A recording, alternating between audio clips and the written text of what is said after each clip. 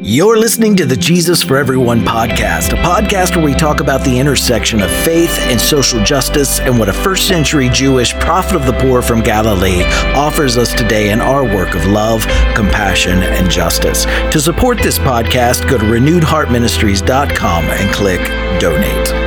Luke's Jesus here does not rebuke Mary for taking up space that was most often reserved only for men. He instead praises her.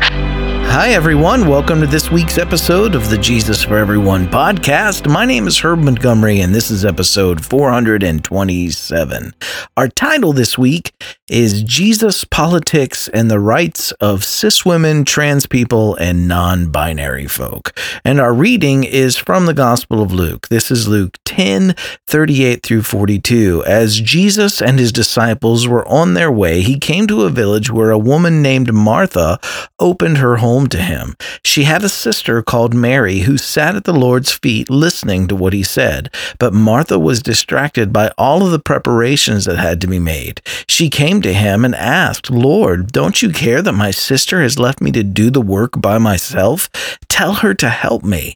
"Martha, Martha," the Lord answered, "you are worried and upset about many things, but few things are needed, or indeed only one. Mary has chosen what is better, and it will not be taken away from her." This story is only found in Luke's version of the Jesus story, but its inclusion suggests possibly some of the struggles that the early Jesus movement might have been facing, and I also think there's something in it for us today. This story challenged the gender assumptions and gender roles for women in certain first century cultures. It contrasts the domestic role of hostess with that of the rabbi or teacher. And what we miss, being so far removed from the culture in which this story was created, is that according to Luke, the early Jesus movement opened the role and authority of being a teacher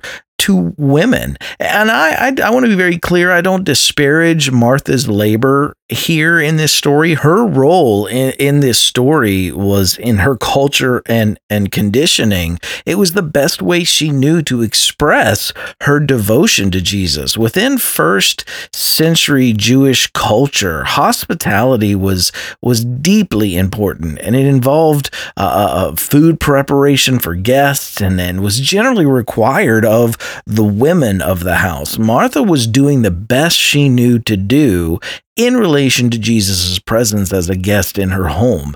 We can affirm Martha's actions in her own cultural context, while at the same time critiquing similar cultural assumptions about women too. In this story, Mary is the transgressor. And what I mean by this is that Mary chooses to transgress patriarchal, gender binary, gender role assumptions. And this story also lauds her as having done a good thing. And this is a heavy critique on gender exclusivity. Let's unpack Mary's actions a bit more. The following comes from the IVP New Testament Background Commentary. On page 218, we read, "People normally sat on chairs, or at banquets, they reclined on couches, but disciples sat at the feet of their teachers. Serious disciples were preparing to be teachers, a role not permitted to women.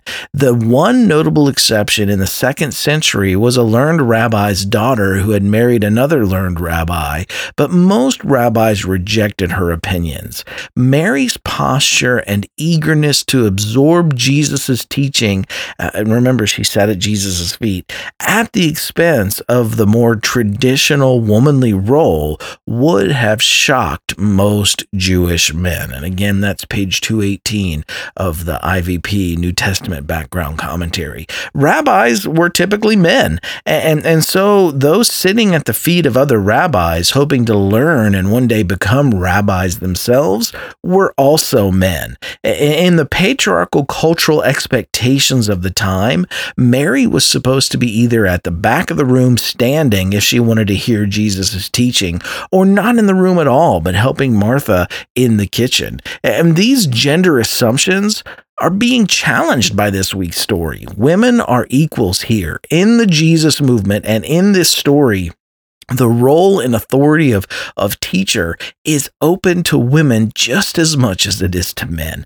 And this is a strong message, and it should be weighed carefully by especially all Christian communities and institutions that relegate women in ministry to some other designation than those that are open to men. This story may even have been written in response to other statements in the early writings of the Jesus movement that we now call the New Testament. The New Testament is not monolithic, and we must ask ourselves which statements about women in the New Testament are life-giving and which are harmful. And we have a choice to make when we find a conflict in our sacred text. Not only should we lean into passages that are the most life-giving for all, but remember, we should embrace life-giving interpretations, but we should also push back against passages and interpretations that are not life-giving. Luke's Jesus here does not rebuke Mary for taking up space that was most often reserved only for men. He instead praises her. And I also want to offer a side note about the political purpose of using the title Lord for Jesus in the Gospel of Luke. Over the past few weeks of lectionary readings, we have bumped into this title of Lord for Jesus repeatedly. And given the U.S.'s history of people enslaving others, I need to address this. In first century Rome, Lord was the title reserved for Caesar. So to refer to Jesus as Lord wasn't as much religious as it was political. In Luke especially, from the pre-birth infancy narratives through the stories of his adulthood, Jesus is over and over again contrasted with the Roman Caesar.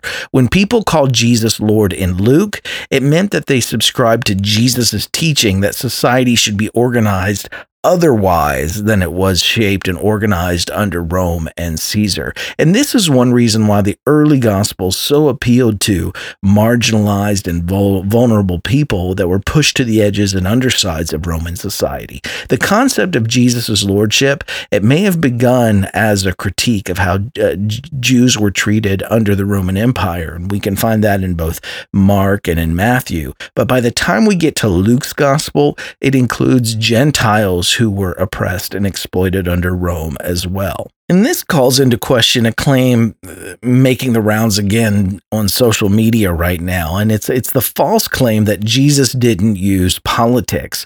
We have to remember a few things. First, Jesus wasn't living in a democracy, but an authoritarian empire. Second, Jesus didn't even belong to the privileged class of citizens of the Roman Empire. Howard Thurman comments on this in his book, Jesus and the Disinherited, page 33.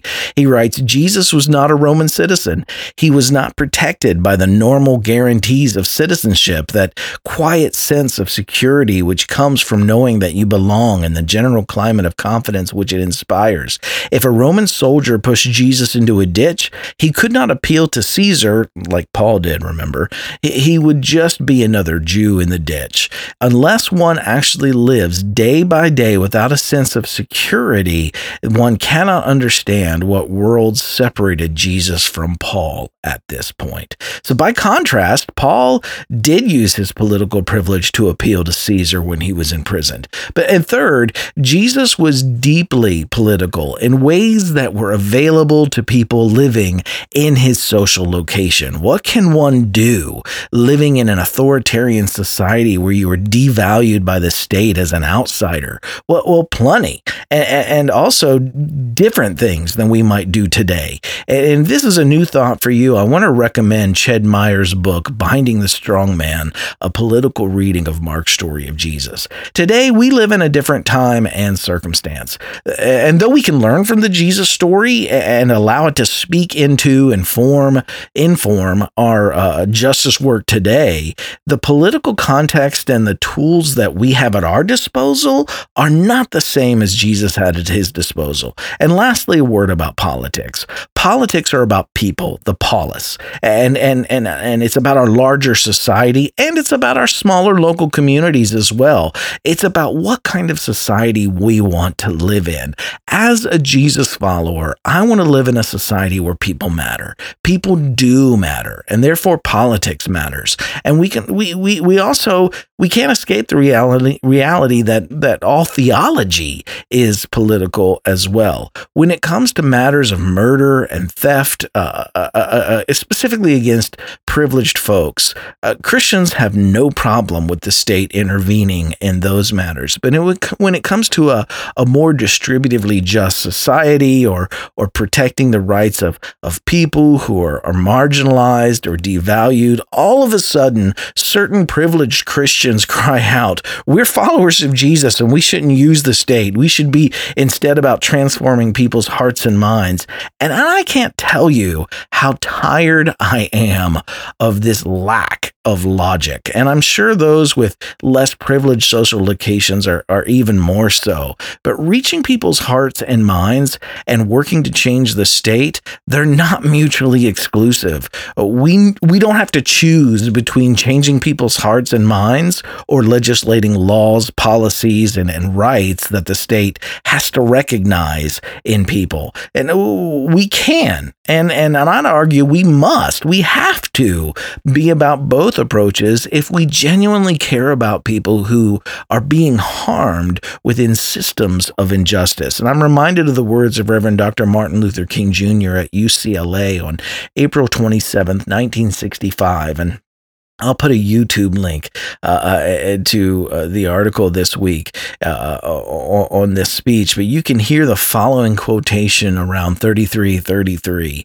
He states, "It may be true that you can't legislate integration, but you can legislate desegregation. It may be true that morality cannot be legislated, but behavior can be regulated. It may be true that the law cannot change the heart, but it can restrain the heart less. It may be true that the law can't make a man love me, but it can restrain him from lynching me." And I think that's pretty important also. So while the law may not change the hearts of men, it does change the habits of men. And when you change the habits of men, pretty soon the attitudes and the hearts will be changed. And so there is a need for strong legislation constantly to grapple with the problems we face. So legislation protecting people from being hurt by others, that plays a strong role in shaping the hearts and minds of future generations as well.